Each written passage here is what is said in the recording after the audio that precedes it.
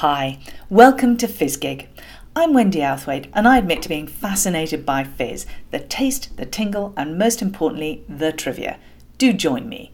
We'll explore the myths and the mysteries of the world's greatest sparkling wines. Full disclosure here, I produce English sparkling wine in West Sussex myself, but this podcast is not about our wine in particular or even about English sparkling wine in general. It's about the scintillating world of effervescence. I'll pop a cork and cast a pod every Friday, and I do hope you'll be with me. Don't forget to listen out for the pudding at the end. It's a little tidbit that, whilst not strictly on point, amuses me. Pop it in your goodie bag as a little fact to take away. So, here we go. TGI Fizz Day. And today we're going to talk about the pros and cons of Prosecco. It's Italy's best-selling fizz, helped by Nigella Lawson calling it her Prosecco for its cheering effect. It's made from Glera grapes and can be spumante, sparkling, frizzante, tingling, or tranquillo, still. But no one in the UK drinks still Prosecco, unless it's flat from the night before, so it's not really exported outside Italy. Prosecco is in fact a village near Trieste, and the Glera grapes may have come from there. Up to 15% of Prosecco can be made from other authorised grapes, for example Chardonnay, Pereira, Pinot Bianco, Pinot Grigio and Pinot Nero, but Glera is the key, and it's becoming popular. Since 2000, Glera is also grown in Brazil, Romania, Argentina and Australia. But sparkling wine made from Glera outside Prosecco is not Prosecco. It's just, for example, IGT Veneto, and these wines tend to be cheap and of variable quality. Prosecco has been made in the Charmat method since the 1920s.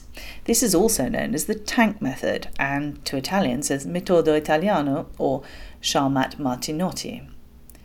In the search for a fast, cheap way to make sparkling wine, a Frenchman, Eugène Charmat, and independently, an Italian, Federico Martinotti, discovered that if they transferred the wine after fermentation into a large sealed pressurized tank to carbonate through secondary fermentation, they could bottle it under pressure and make fizz within 30 days.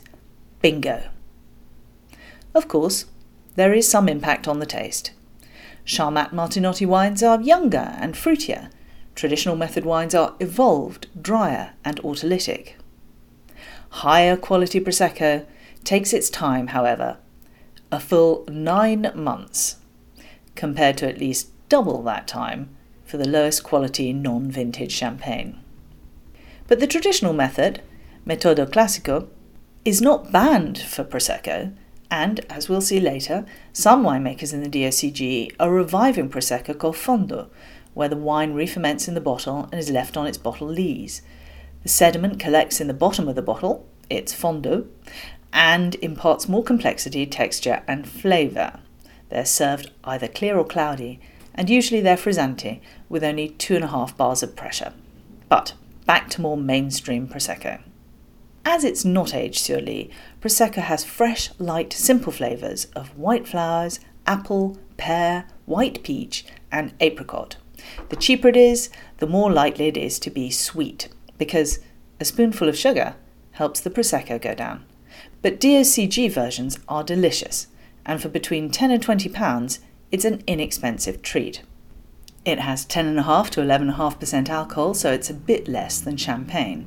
And Prosecco can be brut, extra dry or dry, but in reality extra dry, which as you'll remember is pretty sweet and much sweeter than brut, is the most popular style.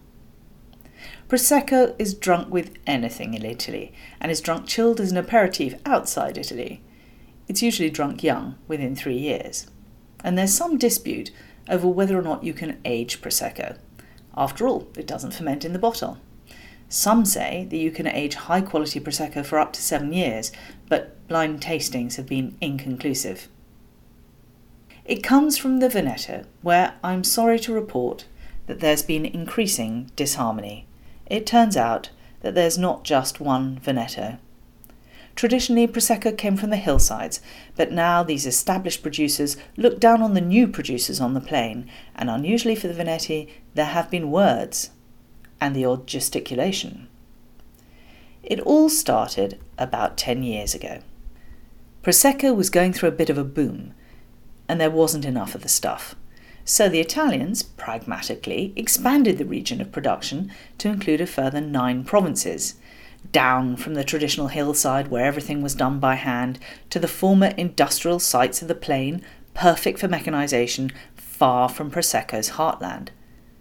This new area is the Prosecco DOC, denomination of controlled origin, and it covers 23,300 hectares, so that's over 57,000 acres.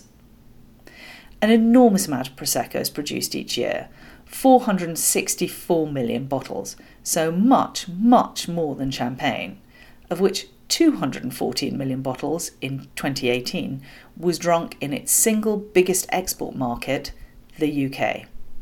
As demand rose, so did tempers. The new DOC producers produced over 5 times as much Prosecco as the traditional producers in the DOCG. They accused the new growers of cheapening the Prosecco brand with high-volume industrialised techniques and didn't want to conga Prosecco into becoming another Lambrusco. So there's Prosecco and Prosecco. But where's the good stuff? There are 2 regions for Prosecco Superiore DOCG, that's denomination of control and guaranteed origin. They're both in the Veneto and are smaller growing areas with steep hillside vineyards where everything from pruning to picking is done by hand.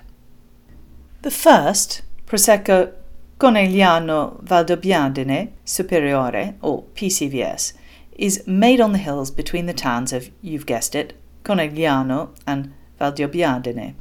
In a further split, producers from Valdobbiadene have recently tended to skip the mention of Conegliano on the front of their label, calling their wine simply Valdobbiadene Prosecco Superiore. The PCVS DOCG also has 43 different sub-zone wines named after the hills on which they're grown. The idea is to emphasize different microclimates and terroir, but it has not yet achieved much traction. The second DOCG is the smaller Asolo Prosecco Superiore, produced, predictably, on the hills near the town of Asolo. The highest quality Prosecco is considered to be Superiore de Cartizze, from the very high vineyards, they're sort of 305 metres high or over 1,000 feet, consisting of 107 hectares, that's 260 acres, of vines tended by 140 growers. These are the most expensive vineyards in Italy, and they don't even mention Prosecco on the label. Allegedly, because the steep slopes made it difficult to get at, Cartizze grapes were harvested last, and it was said to be that the extended ripening improved flavours and made Cartizze grapes the best. All the more embarrassing then when, at a blind tasting at the Vinitaly trade fair, Cartizze Spumante was ranked consistently behind normal Prosecco. In 2019, the Prosecco Hill, where Prosecco Superiore DOCG is produced, became a UNESCO World Heritage Site. So, how are the superior Prosecco producers of the DOCG reacting to their inferiors on the flat DOC, other than by looking down on them and gesticulating? By changing their practices dramatically. First, they're abandoning the word Prosecco altogether. And as we've seen, it doesn't appear on the labels of the very superior Cartizze Spumante, but others are following suit. Loris Dell'Acqua, who co-founded a vineyard near Venice, has ditched the word Prosecco to avoid the association with 500 million bottles of Prosecco that have no history and no links to the land. And there's the rub. DOCG producers make 90 million bottles. DOC producers make over 5 times as much at 464 million bottles. So a few producers seeding the word Prosecco may not make a huge impact to the consumer, who presumably will have difficulty recognising any rebranding and may be confused and wary. Secondly, wine tourism has been strongly promoted. Conegliano is filled with bars, hotels, restaurants promoting DOCG Prosecco, and wine taxis from central Venice course to the winelands of Valdobbiadene, and this helps educate people into distinguishing their DOC from their DOCG Proseccos. And thirdly, and most surprisingly, they are changing their wine style. For all their haughty disdain for the poor quality of DOC Prosecco, it's worth remembering that even the DOCG Prosecco is made quickly in a pressurised tank, and 60% of superior Prosecco production comes not from individual wine producers, but from cooperatives. And let's not go on about the DOCG pride being felled in the Vinitaly blind tasting. So, as well as changing the name, they're also changing the wine. To make it a bit more like champagne, perhaps. So first, they're abandoning the Metodo Italiano. DOCG Prosecco can be made in the bottle rather than in the tank, giving it bottle-lees contact, known as sui lieviti, meaning on the lees, sparkling wine that have been re-fermented in the bottle. So thanks but no thanks for the tanks. And they're making it extra brut, with residual sugar of between 0 and 6 grams per litre, rather than the extra dry, with residual sugar of between 12 and 17 grams per litre that's customary. They hope that this will show a mineral elegance of Prosecco and that it'll be better matched with food. Asolo now produces an extra brut version. And also, it will allow pink Prosecco. Prosecco has up till now always been white. Great hopes rest on this. Red grapes will spend 60 days in a pressurised tank and make the Prosecco pink, and it'll be here in the UK in time for Valentine's Day 2020.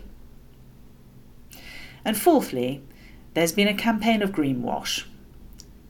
Prosecco DOCG has been marketed emphasising its environmental sustainability. True, it has, like many other areas, banned the herbicide glyphosate for the last 3 years. And it's adopted a viticultural protocol where growers are advised on how to be more sustainable. And you can now find organic Proseccos. Check out your local ASDA.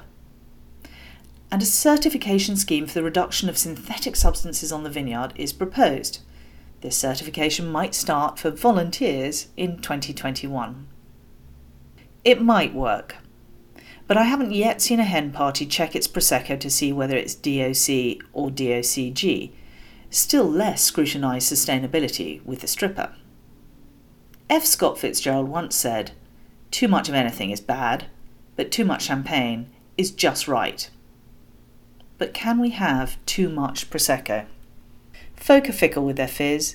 Prosecco sales increased by 6,000% over the decade, making it a very popular pop. But now sales have dropped by 1.5%. That's a lot of bottles. So, has the bubble burst? Anyone for pudding? How about a Bellini? This was reputedly invented at Harry's Bar in Venice. You pour 2 ounces of chilled fresh white peach puree into a chilled flute and top it up with Prosecco. 1 quick stir with a swizzle stick and you're ready to sip. Or perhaps you prefer the lurid lure of a Spritz Veneziano. Simply pop some ice into a wine glass or tumbler, pour in 2 parts Prosecco to 1 part Aperol and top up with as much sparkling water as you like. Add an orange slice if it's still not bright enough. Or how about a delicious Snorropino? A teaspoon of vodka, a splosh of Prosecco, a scoop of lemon sorbet, stir for a very grown-up slushy and sprinkle with chopped mint leaves before sipping. Or a mimosa. Pop some ice in a wine glass and add equal quantities of Prosecco and orange juice. And if that sounds like Bucks Fizz to you, it's not. There are 3 crucial differences. Bucks Fizz is 2 parts champagne to 1 part orange juice, not equal measures of Prosecco and orange juice as with the mimosa. And Bucks Fizz is in a champagne flute, not a wine glass. And Bucks Fizz has no ice. Bucks Fizz was created in 1921 by Malachi McGarry, the barman at Bucks, but who's also mentioned by P.G. Wodehouse in his Jeeves and Wooster books as the barman of the Drones Club. He created it so members could start drinking early. Legend has it that only the barman at Bucks knows the additional ingredients of the original recipe. The Mimosa was created 4 years later in 1925 by Frank Meyer at the Ritz Hotel in Paris. So, there we have it, Fizzerati. We popped the Prosecco and compared the DOC to the DOCG. Thanks for listening, and I hope you'll join me next week when we're all off to sunny Spain. Viva the Cava! Until then, may your wine, like your wit, be sparkling. Chin chin!